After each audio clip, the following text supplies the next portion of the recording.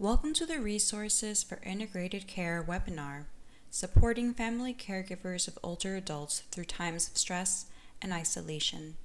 This podcast is excerpt from a webinar presented live on April 30th, 2020. In this podcast, Dr. Erin Amory Terbucio, an Associate Professor of Geriatric and Rehabilitation Psychology and Geriatric Medicine and co-director of the Center for Excellence in Aging at Rush University Medical Center, discusses caregiver mental and emotional health during times of stress and isolation, and describes interventions and resources for caregivers and their families. So Kathy talked about the multiple tasks of caregiving, the responsibilities for medical and cognitive issues as well as behavioral issues. And not only may caregivers be dealing with these issues of their care recipients, but caregivers themselves, given that many of them are older adults themselves, are also dealing with their own medical illness, their own potential cognitive decline, their own anxiety and depression. And then when we put that in the context of potential economic security and multiple social stressors, so we also have a number of caregivers who are in what we call the sandwich generation, or taking care of children and taking care of their older adult parent. So a wide variety of different kinds of stressors that make the complexity of caregiving potentially incredibly overwhelming. Next slide, please.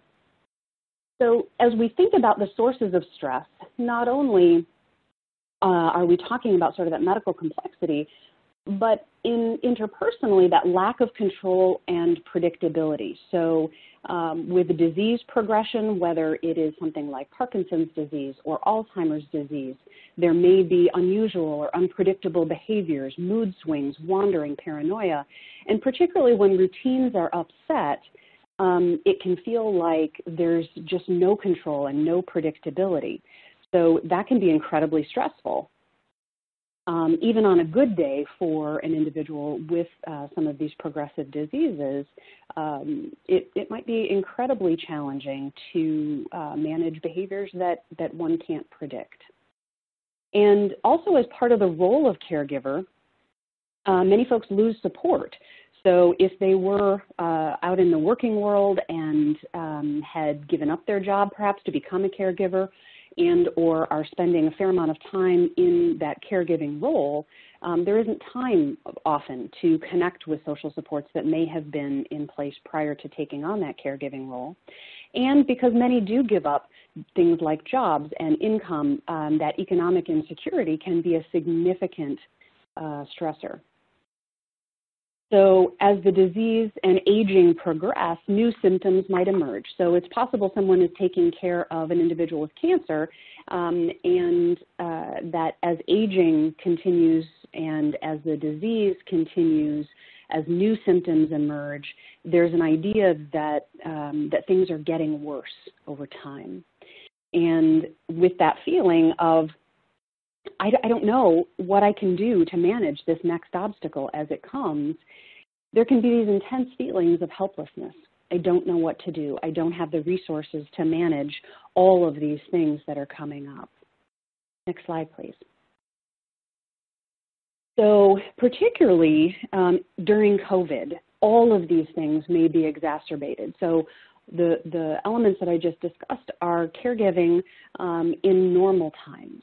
Now, the lack of control and predictability with virus spread, with communities closed, with questions, all of us are experiencing this level of uncertainty in our environment, and whether it's safe to go out into the community, whether it's safe to take their care recipient to an in-person health appointment, particularly right now as health systems are beginning to open back up in certain regions of the country. What does that mean? And how do I manage all of that? This loss of social support is particularly intense right now with social isolation just due to physical distancing and to shelter in place.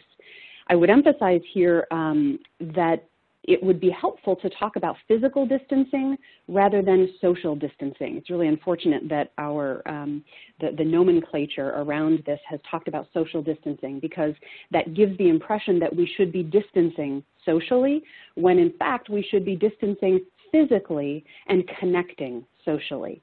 But that's a strain for caregivers who may not have even normal supports, where folks might be coming into the home, where home health aides may be coming into the home, but perhaps they're afraid that that might not be a good idea right now. Who knows what might happen if a home health aide might come in. So there's a lot of fear around that for a lot of older adults and for caregivers. And the perception of things getting worse. Any of us who read a newspaper, there's a lot of doom and gloom. And there's a lot of doom and gloom about what's going to happen with the virus. Might there be another surge? What's happening to our economy? Will we ever recover? And so caregivers who may be struggling with joblessness now may have even larger fears about what this is going to mean as we move through the time of the pandemic. And further, feelings of not having what it takes to meet the next obstacle. My goodness, that helplessness is overwhelming. And what happens if the caregiver gets sick and can't provide care, or if I don't have correct PPE, or if my home health provider who comes to the home doesn't have PPE, now what? If I don't have what I need to manage these stressors, I may become incredibly overwhelmed. Next slide, please. So as we think about this social isolation, caregiving in and of itself doesn't really allow for a lot of personal space. So very often caregivers are sharing a home with their care recipient, so don't have a private space. And as we are all encouraged to stay inside the home, there isn't really much of a break from that. And as work and community roles decrease outside the home, there is that added social isolation. And of course, the shelter in place. So that loneliness, even during regular times among caregivers, is associated with powerlessness, helplessness, sole responsibility, and leading to depression. So, and that's outside of COVID. And as Kathy mentioned, we're starting to do more research and understand the impact of COVID and how we get a sense of what this means now. My guess is that it will be that much more exacerbated during COVID. Next slide, please. So as caregivers' lives, next slide, please. As caregivers' lives are changing when they become caregivers, I'm not sure if there's a slide lag or if that's just on my end. For caregivers, for some, becoming a caregiver is a welcome role change. And some might experience that as an opportunity to care for a loved one, which is wonderful. Some might also experience grief as they give up aspects of their lives to become caregivers. I mentioned the idea of giving up jobs. They may be giving up finances and giving up hobbies. And during the COVID, we've gone one too far. During the COVID pandemic, even more individuals are taking on caregiving roles, and people are already in caregiving roles might be taking on additional responsibilities. So this may bring up additional feelings, including grief. And given the number of people who are dying with COVID, some may even lose the person that they're caring for during COVID. And because we're not able to attend funerals in the way that we normally would, that sense of closure people may not have that opportunity for a sense of closure. Next slide, please. So as we think about then what do we do with this? Well, assessing caregiver mental health is critical in this time, and whether you're working for a health plan, whether you're a social worker in the community, utilizing freely available anxiety tools and depression tools. So there may be a lot of what ifs in managing anxiety. What if my loved one gets sick? What if I get sick? What if? Anxiety tends to live in the future and thinking about what might happen in the future. So that experience then might be things like worry, tightness of the chest, shortness of breath, cold hands and feet, which if we're not careful can send folks to the emergency room. And so being able to assess that and provide resources in the home is critical. Depression tends to live in the past, what I would have, could have, or should have done. And so people who are experiencing symptoms of depression may be kind of stuck in the past and may experience sad or flat mood, loss of interest, change in appetite, excess guilt, low energy, poor concentration, all of that leads to an inability to be an effective caregiver. One could use the Patient Health Questionnaire 9, which is free online. I believe we have these resources attached as well. Additionally, grief, asking about losses, asking what kinds of losses the caregiver may have been experiencing, asking about social connection, job, and death. And so for all of the folks who are listening to this webinar, please do assess and please do provide referrals. Next slide, please. Some interventions that you may be able to offer during the time, just being at home, creating as much routine as possible. Humans are creatures of habit, and the degree to which we can maintain a routine is actually really helpful for almost all of us. Getting physical activity, healthy food, sleep, limiting alcohol, all of those kind of routine things that we can reinforce in the home. Connecting to others as much as possible, friends and family. Kathy mentioned video platforms to the degree possible, support groups. There are some wonderful opportunities online. There's some fantastic skill building tools offered by Family Caregiver Alliance. Kathy provided a lot of those tools. And referring for psychotherapy. This is an unprecedented time where telehealth is available. CMS is reimbursing for video visits and for telephone visits. As a psychologist who provides services to older adults and to individuals through primary care and to caregivers, I've been doing quite a few telehealth visits, and they are incredibly helpful. It's been wonderful to see some of my patients in their homes and to meet some of their family members in the home.